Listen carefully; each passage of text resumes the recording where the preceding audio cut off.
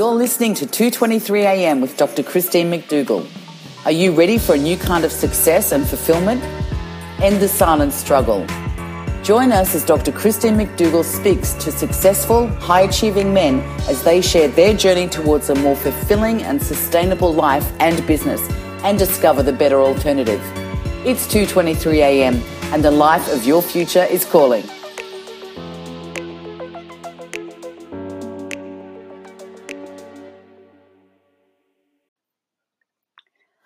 Adam Jacoby is the founder, chief steward and council member of global democracy movement My Vote, which was a finalist in the 2016 Singularity University Grand Global Challenge Awards. He is a member of the UN Blockchain for Social Impact Group and is featured in the book Democracy Squared. Despite his career milestones, Adam's most important job is that of partner to Mel and father to 4 wonderful angels: Kennedy, Percy, Avery, and Jasper. Adam lives in Melbourne, Australia, but travels extensively. The world is his innovation lab. Our conversation today ranges from fathering, dark nights, asking for help, and working with a highly diverse team. We ended the conversation with a discussion about power. Adam talked about 3 types of power and how they are playing out on the world political stage currently. We talked about the global propaganda machine led by Rupert Murdoch and how those who have enduring leadership power are comfortable presenting all sides of an argument as a matter of integrity and respect. Just a heads up, one small section of the recording was damaged and a few words are lost. Please enjoy this conversation with Adam Jacoby. Adam, it's very lovely to have you on the podcast. Thank you for joining us. Thanks for inviting me. As you know, the topic of this conversation is really what it means to be a man in today's world, in the climate that we have currently, the geopolitical climate, the Me Too movement, the rise of feminism, all of those sort of tensions that I feel many men are at the intersection of that, with a bit like being in a wind tunnel and not necessarily sure how to navigate. So how is this time in your life landing for you? Look, the time is no more or less unusual than any other, to be honest. Okay. I think when you've placed yourself deliberately sort of in the middle of the vacuums of change that happen in a whole variety of different areas, this just becomes another vacuum of change. So I think probably where it becomes most interesting is not from a business context, but rather as a father. And I'm a father of 2 boys and a father of 2 girls. Mm. And I think that makes it interesting. So definitely say more about that, about being a father of 2 boys and 2 girls right now, and then I'll circle back to being in this vacuum of change, which is a very interesting way of describing it. Yeah, look, I think one of the things, and I was really benefited by having a couple of parents who were very hands-on and very involved and incredibly tolerant and open-minded. And so my youngest sister and I, were brought up in a household where everybody was always equal, and we discussed pretty much everything, and there was nothing taboo. And there were also, although there were expectations on us, we were free to explore and be and become whoever we wanted to be and become. I think that's helped in my fatherhood and my perspective about my children. Like any parents, I have my own expectations, but ultimately the critical thing is that my boys and my girls are brought up in exactly the same way. There's no set of expectations for one that's different for the other. There's no sense that the girls can or can't become anything that the boys can or can't become. But equally, trying to raise... So my kids are quite young. My oldest kids, so I have an 11-year-old boy and a 9-year-old girl, mm-hmm. and then a 4-year-old girl and a 2-year-old boy. And so my younger ones, are not quite part of or don't recognise the change or acknowledge the change that's going on because they don't know anything any different. They're not quite old enough to quite comprehend what's going on anyway.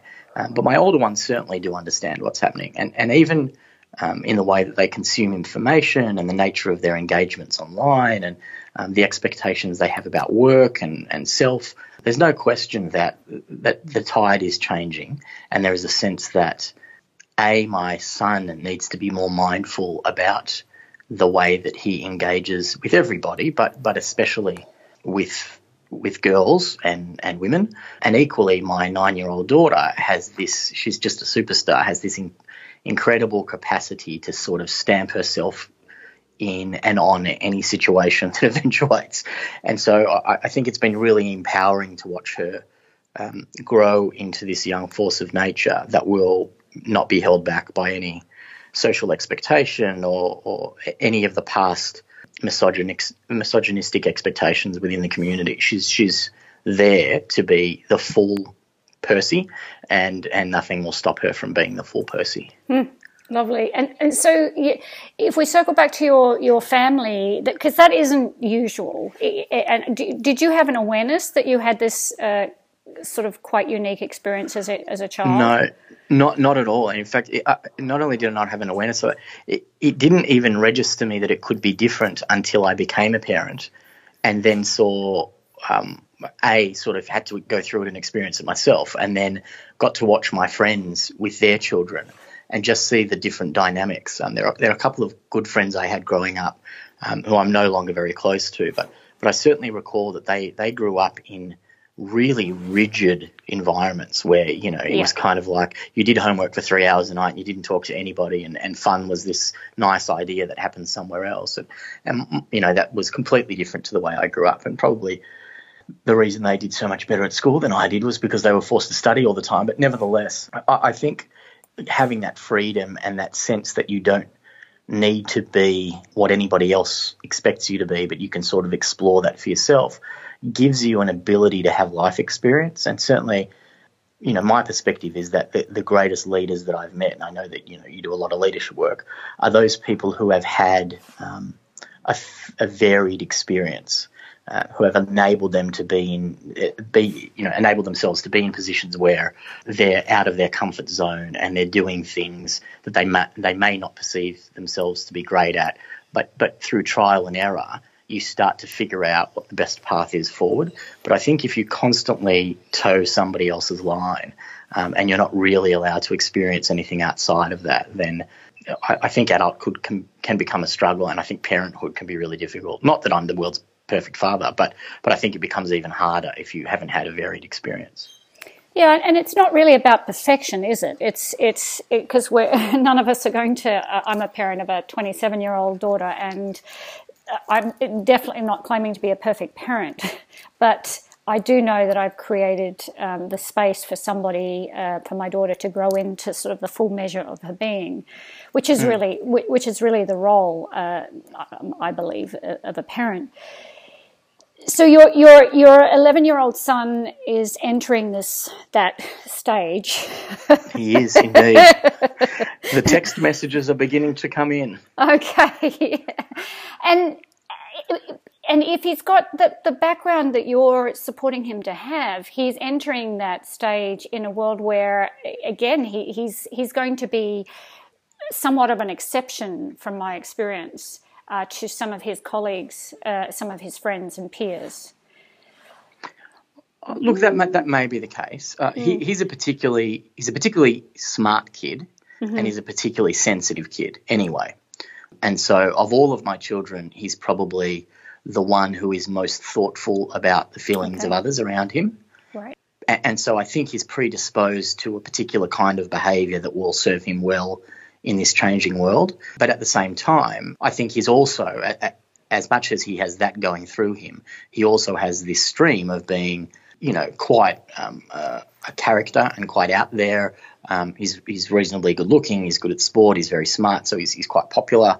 And I think becoming a man and just at the front end of puberty and all these sorts of things, he will no doubt start to change and have different feelings that he has no experience of. And so whilst I think as a character inside of him, he's well positioned and prepared for some of what's about to come, there's no doubt there'll be changes that none of us have expected, and we don't really know what's coming. Yeah, that's again the role of the parent. And so in reference to being a father, at this time now and looking forward, are there any areas that you feel nervous about or unprepared for, or have some anxiety? Is there anything that is like, if this happens, I'm not quite sure how I'm going to handle it? Yeah, no, I don't think there are a lot.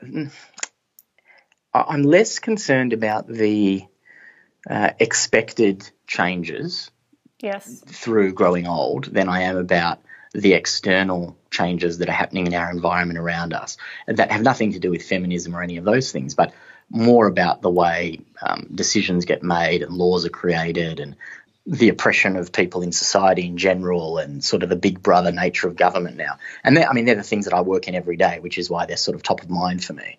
Yes. And so they're the things I'm deeply concerned about as a father.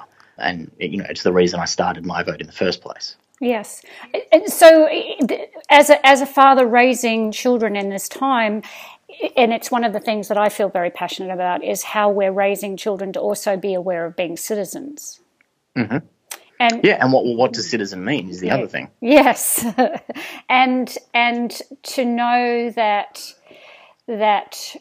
we actually have the opportunity to make things change, which is, I think, part of what we're seeing to a degree in some of the youth in the United States. They're recognising, they're finally waking up and going, maybe not finally waking up, but they're recognising that if they start speaking up and acting and becoming a fairly significant united voice, then it might not happen in their time frame that they're interested in, like in the next week, but persistence, it's likely to change. Well, I think that's right. I mean, I think there are two parts to that, to be honest. There is a part that says do not necessarily, and hopefully this is something that my partner and I are instilling in the kids, there is a sense that says do not necessarily just accept what's happening around you as a fait accompli that you can't do anything about. Yes. And then the next step of that is to then be very critical in your thinking so that you can actually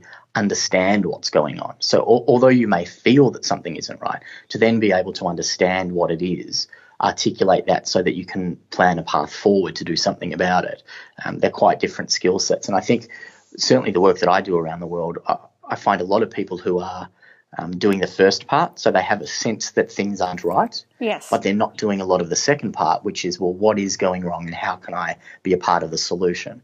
And certainly to your point about what's happening in America, I was really fortunate earlier this year to be in Houston and give a speech with some of the kids from the Never Again movement, the Emma Gonzalez and David Hoggs and Marcel McClintons, and those incredibly inspirational anti-gun violence kids. Yes. And I spent a few days with them. One day in particular, for the whole afternoon before the rally that we all spoke at, they were in our hotel. We all had lunch together for a while, spent several hours. And this was a room of, so I'm a nearly 43-year-old man. This was a room of 16, 17, 18-year-old kids. Yes. Who were they were so thoughtful and so aware. They were so capable and confident. It was just inspiring to spend some time with people who genuinely were changing the world, or certainly changing their world, the nation that they are growing up in, and doing it as a group of youth. Yes, there are some older people there to help them, but in essence, what they're trying to drive and how they're driving it is all being done by them. And that was a great blessing this year to be able to spend some time with them, and a number of them I call friends now, and speak to semi-regularly, and just to watch that growth. And when I came home, I said to my older kids in particular, you need to watch what these kids are doing, because there's not necessarily that's an issue for you, because gun violence isn't an issue in Australia, but the things that are issues for you can take a leaf out of this book and just recognise that you can do something about it. Just because you're 10 or 12 or 14 or 15 or 17, it doesn't mean that you just have to sit and accept. That is a really good news story to hear. And it does. It makes me feel that there is hope for some of the stuff that looks absolutely hopeless. Well, nothing's hopeless. It just it requires will, and then it requires commitment. Yes. And you've certainly demonstrated a lot of that in your own life. And I'm going to circle back to your comment of vacuum of change, because you said at the front of this conversation that, and I really understand that there's always change going on. At this particular time, what I perceive in the work that I've done with men over the years is that there's been a lot of support for feminism, and there's been a lot of women generally speak to each other in a very close, intimate way on a regular basis. Generally, men don't tend to do that, and so the question of what it means to be a man in today's world includes things like vulnerability, what's strength, what is masculinity, all of those sorts of things.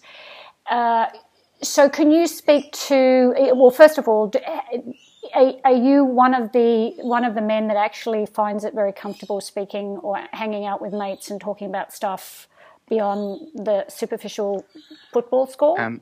Let me answer it this way. So I don't tend to have a lot of mates, to be honest. Okay. I have a lot of people that I'm friendly with.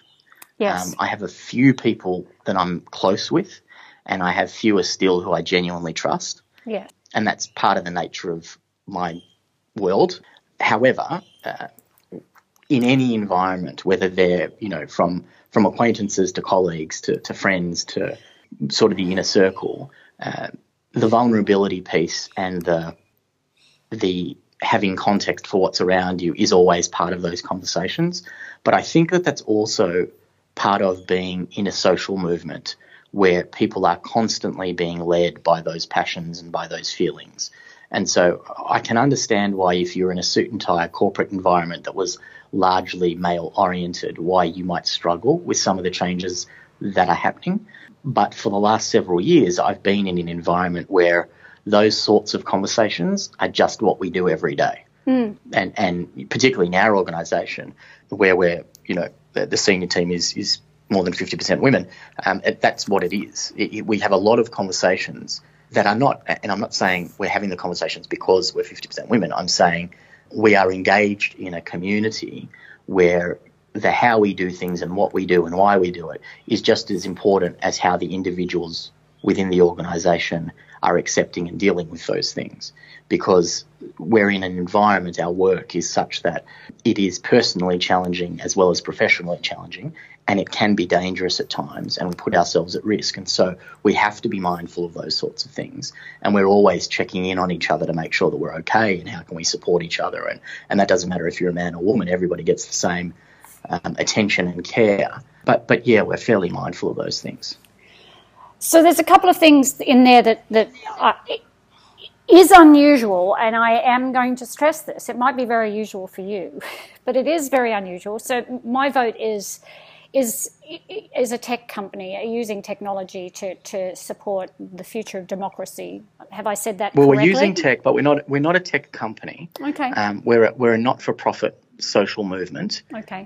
That uses technology, that's built in technology. Okay. And so, yes, we're about the equality of community. We're about community decision-making. We're about doing governance differently and government differently. Yes. But yeah, we're a social movement more than anything else. And we're not for profit. Okay.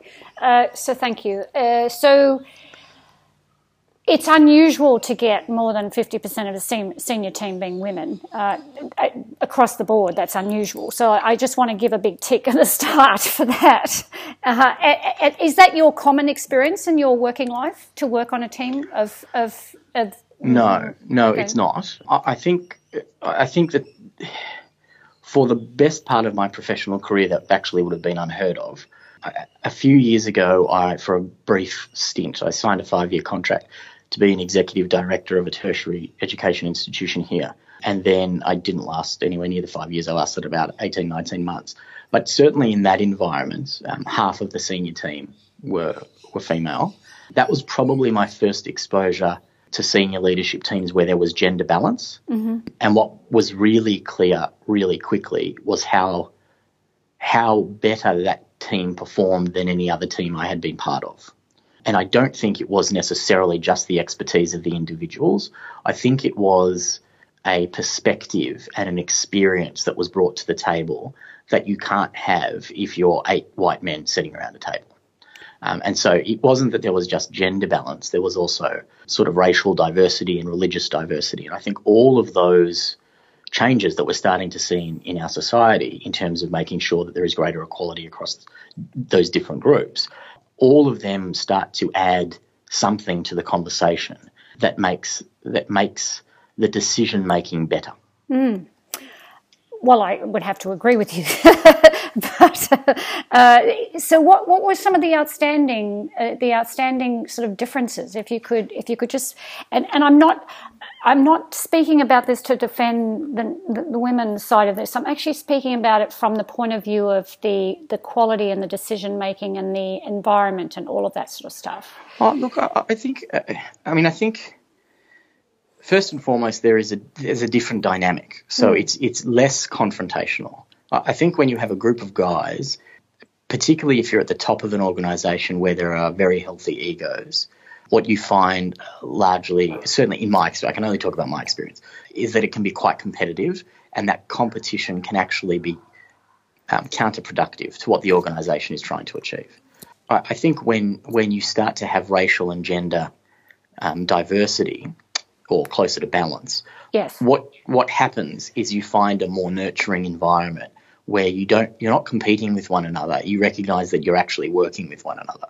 And that said, I may just have been previously in organisations where the men that I was working with weren't particularly nurturing. I'm not sure. But certainly there's no question that when you're sitting around a table where there is diversity of all different kinds, the nature of your communication is different, the nature of the care for one another is different because there is a difference of experience. It's less competitive about how far you've gone because we're actually the same.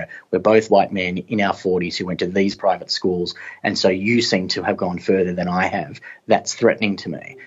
Rather, we're a group of people who have had completely different paths, and all of us have something interesting to bring to the table. And I don't feel a need to compete with any of you because none of you have experienced what I've experienced, and equally I haven't experienced what you've experienced.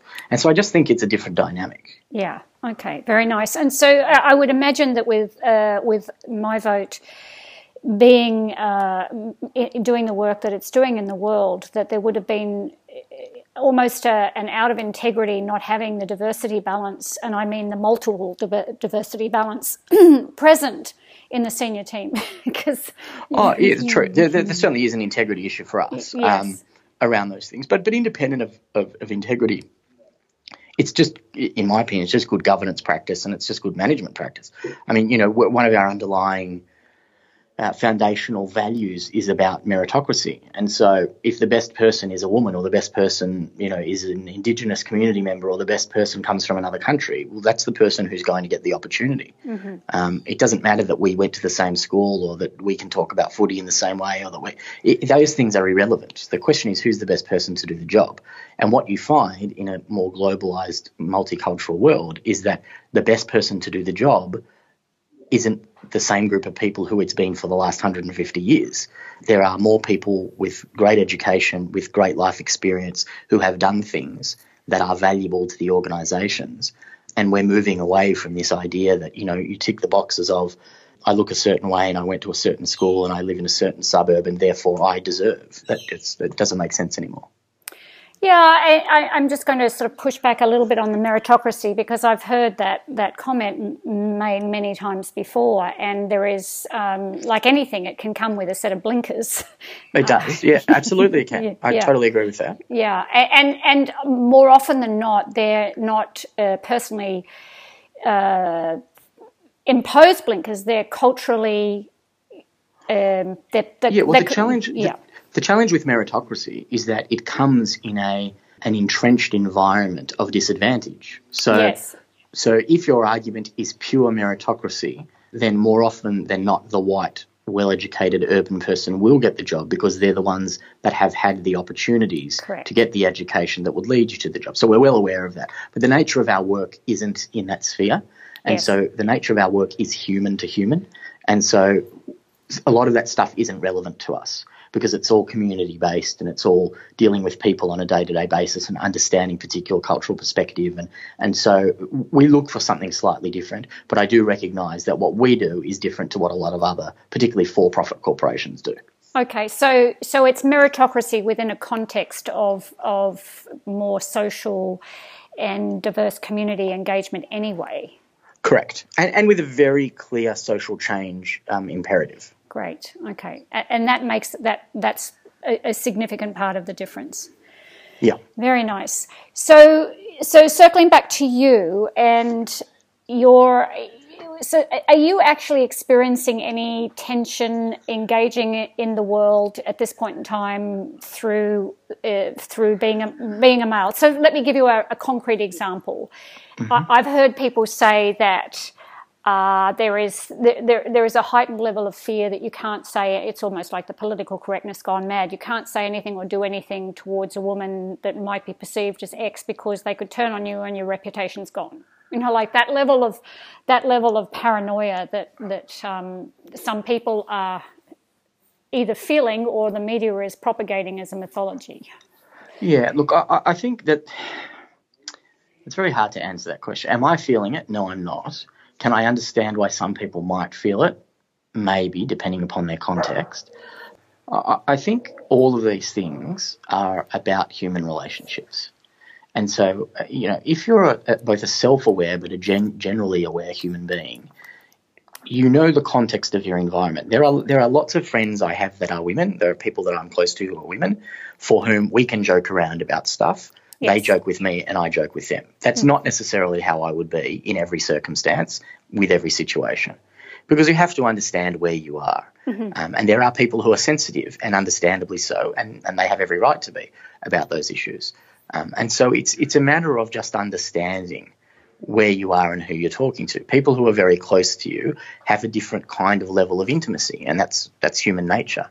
But certainly, I don't feel like I can't walk into a room and be nice to people or be even sort of comfortable and casual, because like even in our office, everybody often hugs each other when we come in, and so that's just kind of our environment. But yes. I'm well aware that that's not every environment, and I'm also aware that, but I don't feel a fear that if I were to do that, somebody would be out to ruin my career. But again, I operate in a very different space than most other people.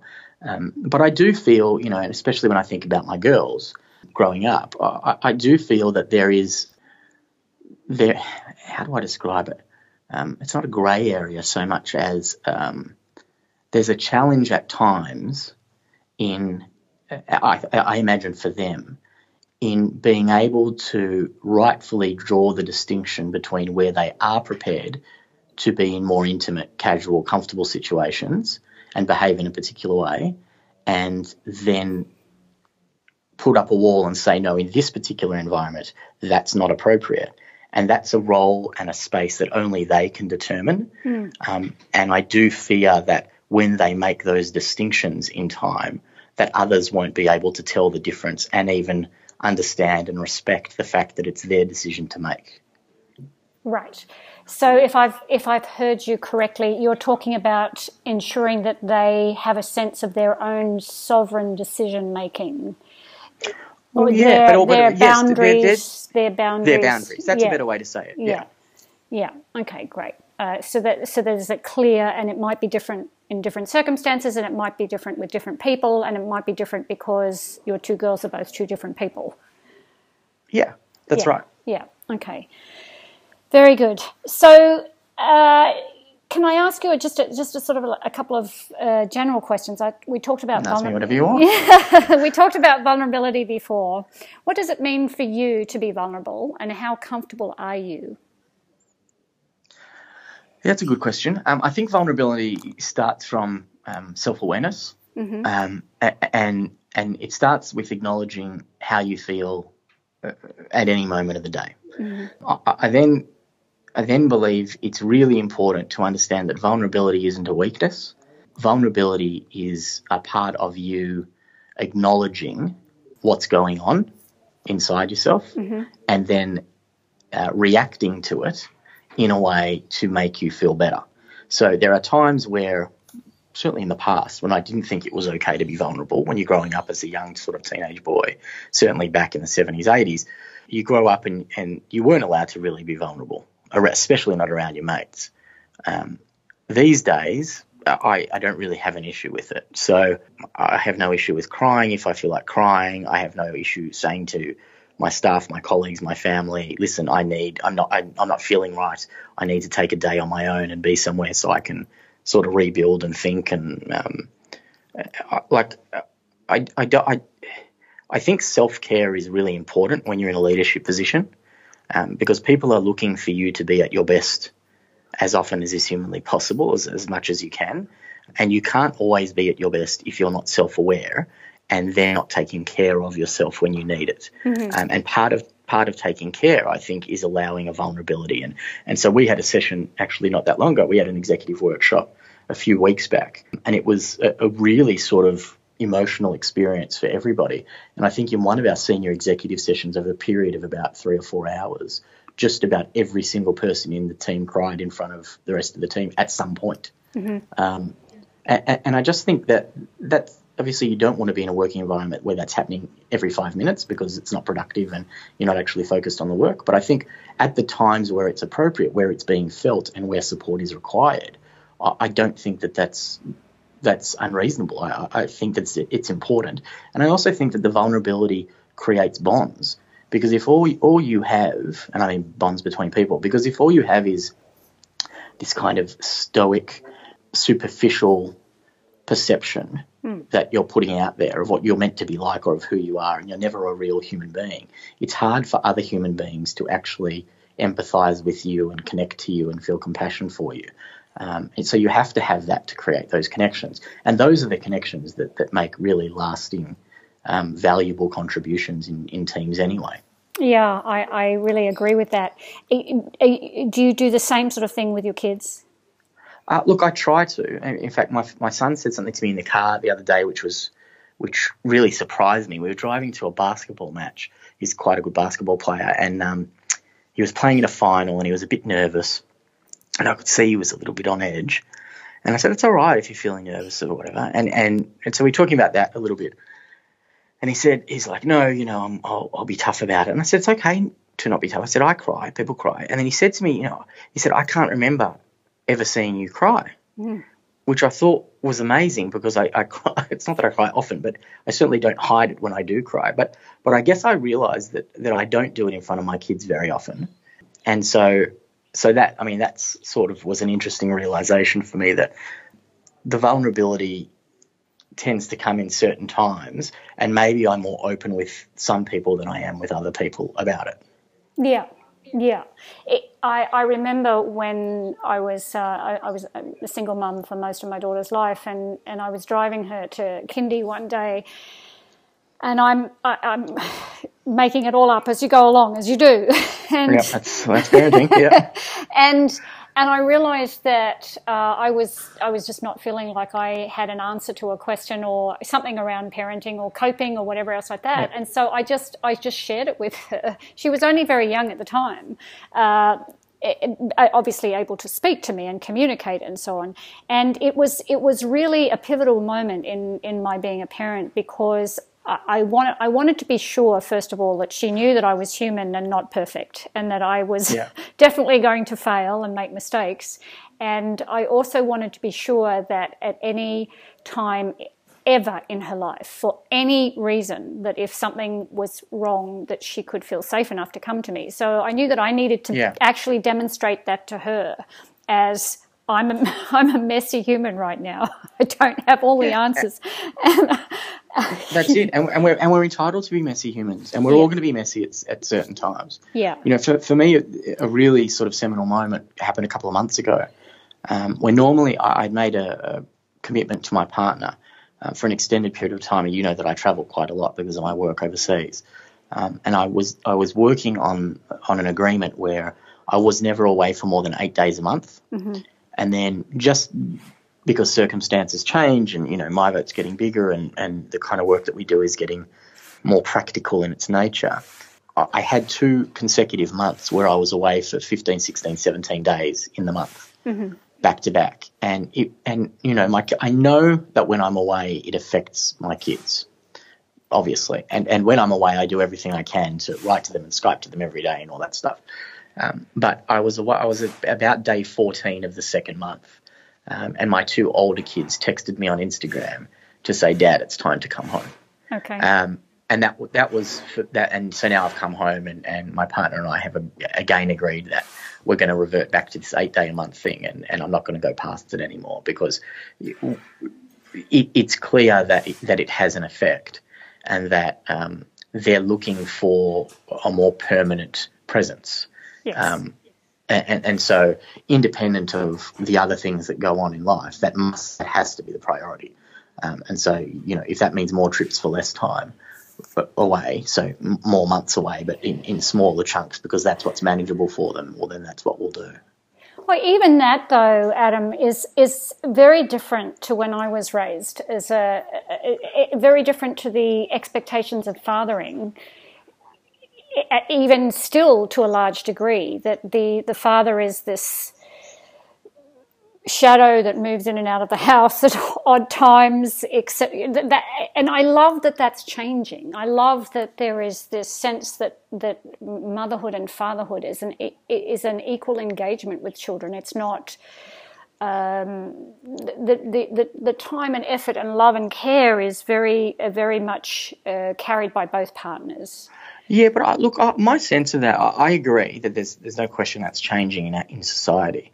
But I also think, I really believe that there are just some people for whom parenthood is something comfortable and second nature and something they enjoy, and there are people who don't, and for whom it is a real challenge all the time.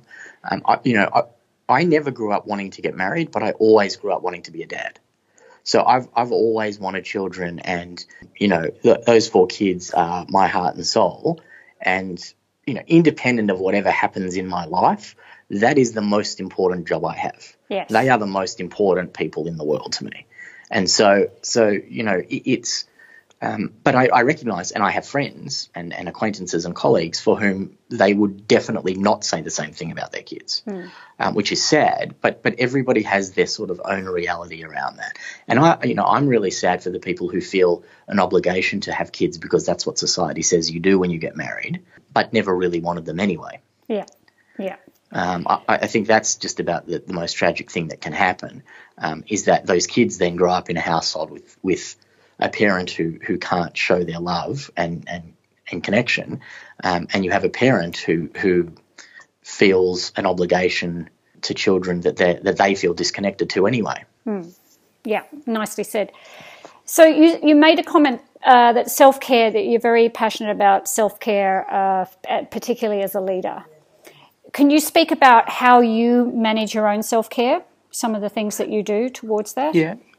So again, this is sort of a newer realization, only 3 or 4 years old for me. Okay. So I used to be, part of that brigade that just thought you worked yourself like a dog 20 hours a day because you were the boss and that's what it was expected of you. But you do get to a point where you recognize that that's unsustainable, and I don't think it's necessarily a coincidence that those realizations happen as you get older and you don't have the same physical capacity and you have more in your life. And so, when you're 18 and 19, 20, 21 working and you can work 20 hours a day, that's different to when you're 40 and you have 4 kids. So for me, the self-care is around understanding that when you need to switch the brain off, when you need to toggle between. So for me, there are 3 things. I'm either fully family, I'm fully work, or I'm kind of often in this in-between phase where I'm hanging out with the family, but if work needs me, I'm there, or I'm hanging out at work, but if home needs me, I leave straight away. So I'm kind of toggling between those 3 things, and some of that is self-care and understanding when you need to go between them. For me, it's been about health, it's been about fitness, it's been about sleep, it's been about recognising the kind of environments in which I find stress. It's recognising, a new thing for me is having recognised that I need silence a little bit every day. I actually just need some time 100% to myself during the day to be able to switch the brain off, or to be able to hyper-focus on something where I know I'm not going to be distracted by anything else. So sometimes that time is a restful time. So I've been doing meditation again. And then at other times it's about hyper-productivity, where I don't want to be thinking or dealing with anything else at that moment but this particular challenge. And so the recognition of that, I've learnt, for example, how because I travel so much, what kind of travel and what kind of patterns are best for me in terms of making sure that when I land, I'm as refreshed as I can be to be productive. I've recognised equally when I'm flying home the kind of patterns I need so that when I land, I'm 100% there for the family again for the first few days when I get back and I don't go into work. There are all sorts of little things. It sounds fantastic that first of all, that you've reached that place. So do you have anything that you do on a very, very consistent sort of day-to-day basis? That Yes. no matter what, no matter whether you're travelling or whatever else like that. Yeah, so a newer thing for me has been around exercise. So every day I have to get a bit of exercise. And sometimes it's walking. So, for example, the kids got me a Fitbit for Father's Day, and I made a commitment when they gave it to me that I would walk 10,000 steps every day for a year. And what that means is that if I've had a day sitting on my ass in an office, in meetings or in a workshop or at a conference, and I've only done 2,000 steps at 9 o'clock at night, it means I'm going for an hour and a half to 2 hour walk, so that by the time my head hits the pillow, I will have done my 10,000 steps. And so it forces you to get out and be more active. Another thing which has been great for me is sort of re-engaging the meditation, which has been terrific for me. I think another thing in terms of my general well-being has been around some of the things that I eat. So I've never really drank much alcohol in my life, but I've started to cut out lots of other things. Like I don't drink soft drinks at all anymore. And so there's little things like that that just make me feel significantly better, actually. And I think the other thing is, one thing I've had for years and years now, because I like photography, which is one of my passions, I try and take at least one photo a day, because not of random things. Like I specifically look for beauty in nature. So if I can find something beautiful in the day every day, it changes your perspective about what the day is. So whether it's, the sun breaking through the clouds, or it's a bird on a tree, or it's, a river, or whatever it is, just to find something every day that you go, the world is beautiful. Yes. And just reinforce that. Fyodor Dostoevsky, I can't pronounce his name, beauty will save the world. That's his quote. Yeah. And you probably don't know this, but I do a daily blog called Beauty of Beginnings with the sunrise over the Pacific. It's beautiful. Yeah. So there you go. So have you ever gone through, in parenthesis, a dark night, a dark moment, a dark period of time? Oh, absolutely. Okay. Many of them. Many of them. Yeah. Particularly, I think when I broke up with my ex-wife, so it's the mother of my older two children, and I have my older children half the time and my younger children obviously all the time. I went through 6 or 7 months. I was a lost human being. For nearly a week, I just lay on the floor crying in the dark on my own in the new apartment that I had, I was living on my own after having been with the family for a while. The realisation of the choice that I'd made to end that relationship, and that what it meant was that I wasn't going to see my kids every day, had finally settled in. Because I think you can intellectualise it before it happens, but to experience it in real time is a very different thing when you come home from work and there's no kids there to give you a hug, and there's no kids to read when you put them to bed, and there's no bath time, and there's no, you're not cooking dinner for more than one person. There was 6 or 7 months where I was just a shattered, broken person. But you build yourself back up and you recognise that the reason you made that choice was so that, in fact, they would be better off in the long term. And you recognise that, yes, you don't see them every day, so the days that you do see them, you try and make those things work so that they're even more enjoyable than they would be otherwise. And you get through. I mean, I think perspective is important. Again, I think self-care is important. I think recognising when you need help and asking for help is important. I think really knowing that it's okay not to be super happy and vibrant every minute of every day. is critical. You know, we're human beings and we have good days and bad days, and that's part of life. We can't go through this Instagram superficial sense that everything is always perfect all the time, because it's just not. Yeah, I agree. That's one of the things that I recently realized, that I was looking at social media and feeling terrible because all these people seem to be having these glorious, glamorous lives that didn't reflect the current reality of my own. And so I felt terrible. That's it. And I am convinced that, 99% of those people have that glittery, glamorous life for literally the 2 minutes of the day that they took that photo and created it. And the rest of the day is exactly like your life and exactly like my life. Yes. Very good. So when you were in this place, what were the strategies that you used to sort of get yourself back up off the floor? I spent a lot more time with my parents and my sister and her family, just sort of reconnecting to my roots. And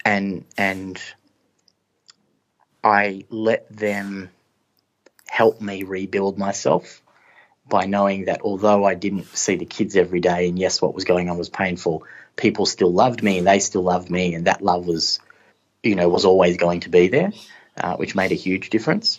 And then it was about making very firm decisions, because that really helped create some priorities for me about, my life is now a different set of circumstances.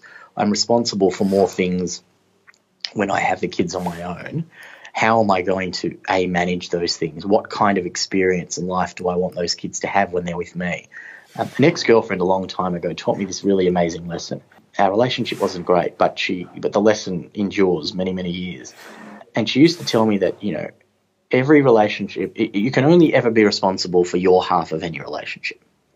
And so you can't be responsible for how people interpret what you say and how you act, or what they do with it, or how they respond to it. You can only put forth what you think is the best thing for the relationship. And so I really thought about that in the context of my kids. I think about it often in the context of the people that I work with day to day. And so you want to bring your best self forward as much as you can. And going through that dark period helped me start to understand that I had control over the times I did have in those circumstances with the kids, and the time with the kids. And so how did I want to be in those moments? Because I think it would have been easy to default to bitterness and all the other stuff about my ex. But you just have to make a conscious decision that you need to rise above that and be the father rather than the broken partnership. Yeah. Yeah, exactly. Yeah. And so it helped really prioritize a lot for me going through that. Very nice. You made this comment about your family, let them help me. Was that something that was difficult for you to let? It was at the time. Right. Okay. It was at the time. Because I'm the oldest in the family of the kids, of my parents' kids. Yeah. I had some success for a reasonable period of time in business. Yeah. For a long time, I was self-sufficient. So, I bought my first house at a very young age, in my teens. And, I'd had businesses overseas. And so the idea that I needed to come back and ask for help at that point in my life was very difficult. But you kind of reach a point where you just don't have a choice, because you recognize you can't do it on your own, and you'll literally never get off the floor if you don't ask for the help. And so that, it was a difficult task at the time, but it was made considerably easier by how welcoming the whole family was. Yeah. What did you learn about yourself in that asking? Because that's the real point of vulnerability, isn't it? It's when you're really, really broken, and there's a part of your ego there, which is the self-sufficiency and all of the story up until that point, and you know that if you don't put your hand up, it's really the only choice that you have right now. That's that real vulnerability. Yeah, I think what it taught me was just that it's okay to be vulnerable. Yeah. That you learn what unconditional love is. You understand. It was kind of this irony that here I was wallowing in hurt and pity because I couldn't be the father I wanted to be because I didn't get to see my kids every day. And yet it was my father and mother who were showing me what unconditional love is and that you're there when you need them. And so it was a sort of a timely lesson to learn as you were going through that because they were showing me the parents I needed to be. Very nice.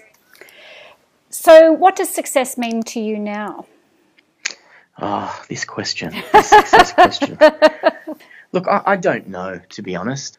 I think it's an evolving thing, and I think every time you reach a marker or a milestone, I think it's natural to then go, well, how much further can I go? And if you're determined that you can go further, then how is the first thing a success? So, my sense is that we don't celebrate small successes enough, and we over-celebrate superficial large ones. Yes.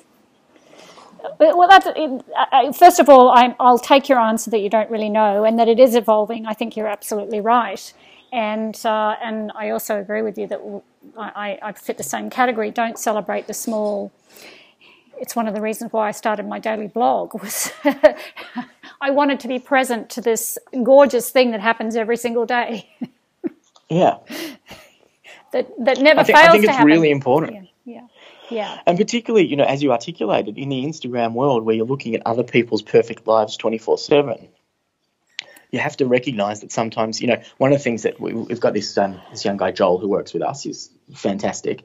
And he introduced this tiny little kind of nothing idea, but it's proved to be this great thing in our office, where whenever we have even a little success, we have a little bell in the central table of the office, and you have to ring the bell if there's a success. Now, everybody can determine for themselves what that success is, yes. So it doesn't have to have been something that's in the strategic plan. It can be, hey, I really wanted to get our phone bill down and I've negotiated a better outcome for the office. Ding, I'm ringing it because I got it down by $5 a month. Or we wanted to open a chapter in this country and we just signed the contracts, ding. Or we got 3 new members, or we got 2 new volunteers. People themselves can determine what the success is, but by hearing the ding, something positive has happened. And that's a nice reinforcement to remember that, those small things, when added to other small things, end up taking you a long way. Yeah, lovely. Very nice. So what does power mean to you? Oh, well, power. So, look, I'm uncomfortable with the idea of power for a variety of reasons. Okay. I think there's a real distinction between positional power, mm-hmm. delegated power, and then sort of earned power. I think they're very different ideas, and I think our society gets deeply confused by them. And so, I work in the political sphere all the time.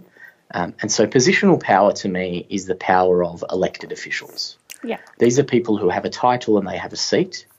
And by virtue of that seat, we're meant to just give them respect and assume that they have particular power. And some of the laws of their power are enshrined, and so there's not a lot you can do about that. But they seem to confuse positional power with earned power. Yeah. And so they think because they've been elected to a seat, they have the right and they have the expertise to make decisions on our behalf.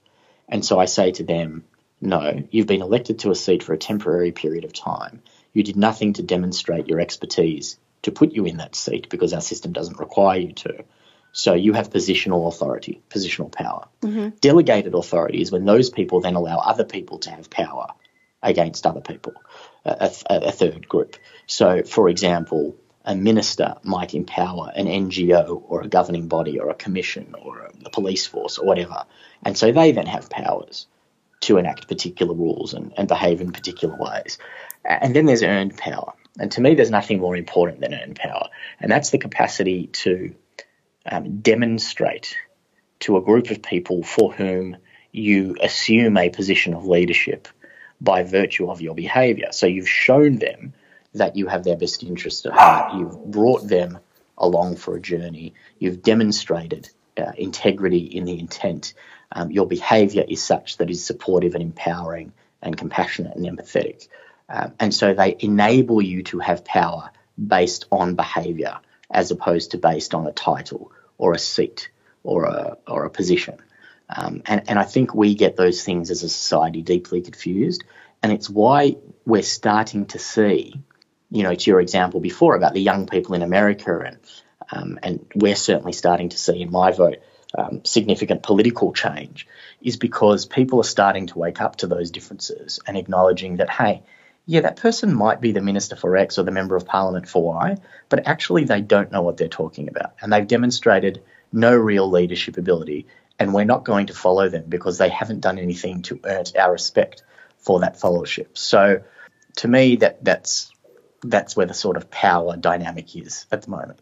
So I'm just going to throw into this mix, and it sounds like you've really thought a lot about this, which is fantastic. What about those that have accumulated power through, in parenthesis, their success, status, stuff, money, accumulation, etc., etc.? So, for me, that money doesn't equal power for me. Mm-hmm. I understand why it does for other people, and I understand why in a materialistic world, the more things you have, the more you're demonstrating your power, your capacity to have things. But to me, power and leadership you can't have leadership unless you have followership, mm-hmm. right? But if you are forcing the followership, then it's meaningless. Mm-hmm. It's the same way. I'll use another analogy. So, it used to be when I started my first business 20 odd years ago, everybody was talking about networking. You've got to be a great networker. You've got to go to all the networking events. And people used to come up and go, well, I have this person in my network and that person in my network. And I met this guy who is I'm using the air quotations now as I say this, who was a professional networker. He became famous for being a professional networker. And at the time, my business partner was a very, very well-known sporting personality. And I introduced this individual to my business partner. And then I met the same professional networker a couple of months later at a different event, and I looked different and was dressed differently, and so he didn't recognize it was me. And in the conversation he was having with me, he was explaining how within his network he has so-and-so sports person who is my business partner. And I just thought to myself, you're now trading and leveraging off this idea that there's somebody else there within your network, which is meant to make me feel like you must be impressive if you know that person. I know that you don't even really know that person because I made the introduction for you and you haven't spoken since that first conversation. And so I think power and leadership is a lot like that. If it's not being demonstrated every day, then it's meaningless. If people won't follow you when you need them to follow you, then it's meaningless. If you need to coerce them or bribe them or pay them or threaten them, then it's meaningless. And so, having wealth is not the same as having power. It's having wealth. I know plenty of wealthy people who are not great leaders, just as I know plenty of leaders who are not wealthy people. But we seem to bring those two things together because, for whatever reason, leadership and capitalism have seemed to merge in our sort of social psyche. Mm-hmm. And I think that that's a problem. Mm-hmm. So what about someone like the Rupert Murdochs of the world who... Well, Rupert Murdoch is the greatest threat to democracy in at least 3 countries. Yeah. He has power that he wields that is both unconstitutional and abhorrent from a social perspective. He needs to be stopped, and he's the exact example of leveraging, and it's not even financial power because his money is irrelevant. He has power by virtue of the assets that he can put in front of the masses. Mm-hmm. And I have spoken to numerous politicians who have made it plainly clear to me that they are afraid of him. Mm-hmm. And that if you are in politics in either the UK, the US or Australia, you have to be afraid of him. Mm-hmm. There's a whole new world order starting that is not afraid of him. Mm-hmm. So Rupert Murdoch, there should be a royal commission into Rupert Murdoch and what he does and the way he wields whatever power he has. And again, I don't think it's power. I think it's access is what he has. He can choose to do whatever he wants with that access. There should be a question in a sophisticated, enlightened, educated society about how much access and control of narrative any individual or organisation should have. I think both sides of the political sphere for a long period of time have been compromised in their ability to make judgments about what's in the best interest long-term for our community, because they are both having to play the same game to keep him happy so that they can win elections. Mm-hmm. And I think that is an inherent problem. But again, is anybody following Rupert Murdoch? Would the people who work for Rupert Murdoch keep working for him if he stopped paying them? No. Most of them wouldn't. How many people outside of those that work for him and get paid for him would follow him anywhere? Not many, I reckon. If he didn't have the ability to go to a group of largely disinterested, disengaged or uneducated people around politics to manipulate a conversation, would anybody believe him because he's an expert? No. His leadership and his power is purely predicated on the ability to create a narrative for largely a group of people who aren't paying a whole lot of attention.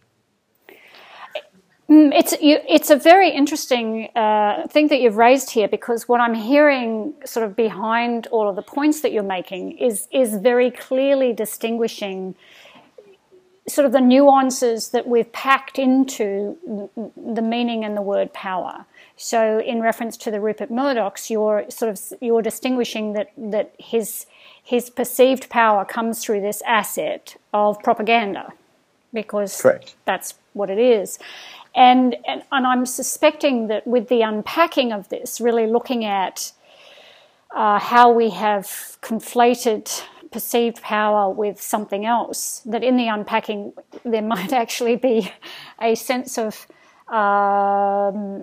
it's the awareness that of what we've done, first of all, what we as a society have done to give X, Y, Z this, in parenthesis, power, when in actual fact it's something else.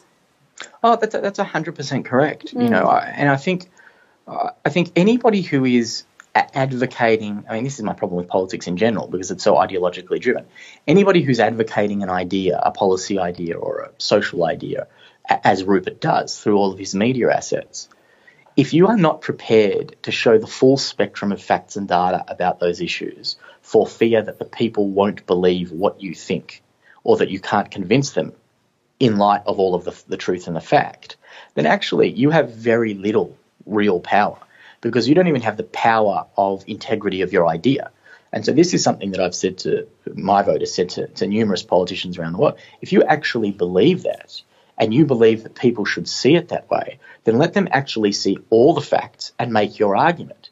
But if in light of all the facts they don't believe you, or they don't believe your course of action is the appropriate course of action, given everything that's available to them to understand on all sides of the argument, then you have to acknowledge that what the people want is where you should go, because that's what democracy is. Mm-hmm. And so one of the problems with media, one of the problems with politics, one of the problems with academia is that what you start to see is that people will advocate only for the facts that suit their own argument. And because people don't have time, are disinterested, are disengaged, they won't go to see whether what is in front of them is the full spectrum of information, whether it's even correct, whether it can be peer-reviewed, and is it fact. But it's there. And so if you own 75% of the media and all that 75% is all telling you the same thing, and you have neither the time nor the inclination to see if it's true, right, or the whole spectrum, then at some point it's just easier to believe what's in front of you. Mm-hmm. And that's what we have. That's why the media ownership laws that were changed a year and a half ago to allow Rupert to consolidate even more media assets are an absolute disgrace. They are a social terrorism on this country, because you already had a place where you had such a consolidated ideological view. And now what you've done is open the door to let that consolidation go even further. It was about as socially and irresponsible a piece of policy I can ever remember in my nearly 43 years. So sort of to close on this, and I love that you've got this breadth of interest in power. How is this conversation shaping you, showing up as a man, in coming back to the sort of the central thesis of this conversation, engaging in the world? Has it informed you in any particular way, your exploration and understanding of power? I think it's evolving. I think it continues to change and shape whatever kind of leader I may or may not be. A lot of it is being inquisitive and asking my close team, how can I do it better and how can I be better? And part of that session that I said that we were all crying in a few weeks back, or a couple of months ago, there was a lot of, we had a lot of very frank conversations for everybody in the team. And all of us got to hear what was working and what wasn't working for the people around us. And that can be quite confronting, but you can either take that really defensively and go, well, fuck you, I'm not going to listen to you, this is who I am, and deal with it. Or you can go, well, actually, I really respect and love you people, and we're all here for the same reason, and we all want the same outcome. So if what you're telling me is I need to get better at X or get better at Y, I need to take that on board and really do something about that. And so I think it continually evolves, and it evolves because as humans we evolve and our experience evolves, but it also, the nature of our working environments evolve. And so who My Vote was 5 years ago is different to who My Vote is now. And so the context of your work changes, and the people that you deal with change today, and have a phone call with a government official or a president or a prime minister. 5 years ago, that was unheard of. And so who do I need to be, and how do I need to behave in those changed environments and those changed circumstances? And then equally, how do I change to be accommodating for the leadership that's required without changing so much that the bits that are working get left behind, and equally, and not be a different person? Because I think for me, one of the most important things about great leaders, the best leaders I've ever met, are all authentic. Mm-hmm. And so what you don't want to do is lose your authenticity, and mainly because the people who deal with you every day, they'll be the first people to pick up that you're behaving in a way that is not authentic, and then you lose their respect. And that's the respect that matters the most, the people that you deal with on a day-to-day basis. Very nice. I'm not going to jump into what authentic means, because that's a whole nother conversation. But I just want to confirm with you that authentic also means that it sort of circles back to what we said earlier, that it's not perfect, that we all have some blunt, we all have some blunt edges, and we all make mistakes. And so authentic is allowing for our quirky, crazy, sometimes upside down, in your description, outspoken and opinionated with a revolutionary bent. and often makes mistakes, in brackets. Yeah, right. Okay, great. So that is encapsulated in the term authentic. Just in closing, a couple of things. My Vote, what do you see happening in the next, say, 18 months, 2 years that you're looking forward? Lots. Anything that you want to speak to, or that you can speak to? Certainly. The big stuff for us at the moment, probably where most of our attention is focused, is in India and the United States right now. So we have an election coming up in May in India next year, and we'll have hundreds and hundreds of candidates running in 26 plus states, who will either be My Vote independent candidates or will be members of the Democratic Party of India that has adopted our entire model and constitution and operating behaviours. So that's a big focus, because we think that we can win quite a few seats in India. Outside of that, we're focused on the United States and building that chapter up.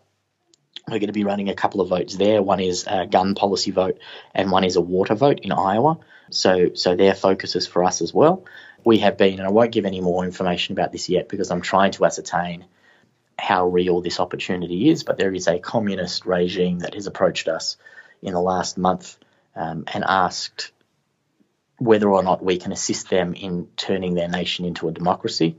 I don't know how real that is yet. I'm trying to figure it out. If it is real, it's certainly the most interesting thing we will have ever worked on before, and that could consume the next few years for us, I suspect. So there's some interesting things going on. And then, of course, we have an Australian election coming up next year. So there are no boring days. No boring days. That's very exciting. Is there anything else that you would like to add before we close? No, look, just come to the website at myvote.org.au or myvote.com for the US site, or myvote.in for the Indian site. And, if you have any questions or you want to get involved, just reach out. We love talking to new people who are passionate about making the world a better place. And is there any particular place that you would like to be reached from a contact point of view yourself? Personally, I think it's easiest to get me on LinkedIn. Okay. That's probably that's probably the number one place to get me. Or you can find me on Twitter if you don't mind swear words and fairly ideological political rants. Yeah, outspoken and opinionated with a revolutionary bent. Twitter. That's it, exactly. Well, thank you so much for taking the time to speak with me, Adam. It's been really fantastic. I love what you guys are doing at My Vote. I love the modelling that you are creating for your kids and for leadership and all of that sort of stuff. So bravo and thank you.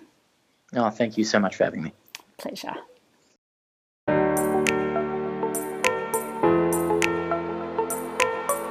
To listen to more of these conversations and access the show notes, visit 223am.com. That's the number 2, the number 2, the number 3am.com, and experience a whole new kind of success and fulfillment.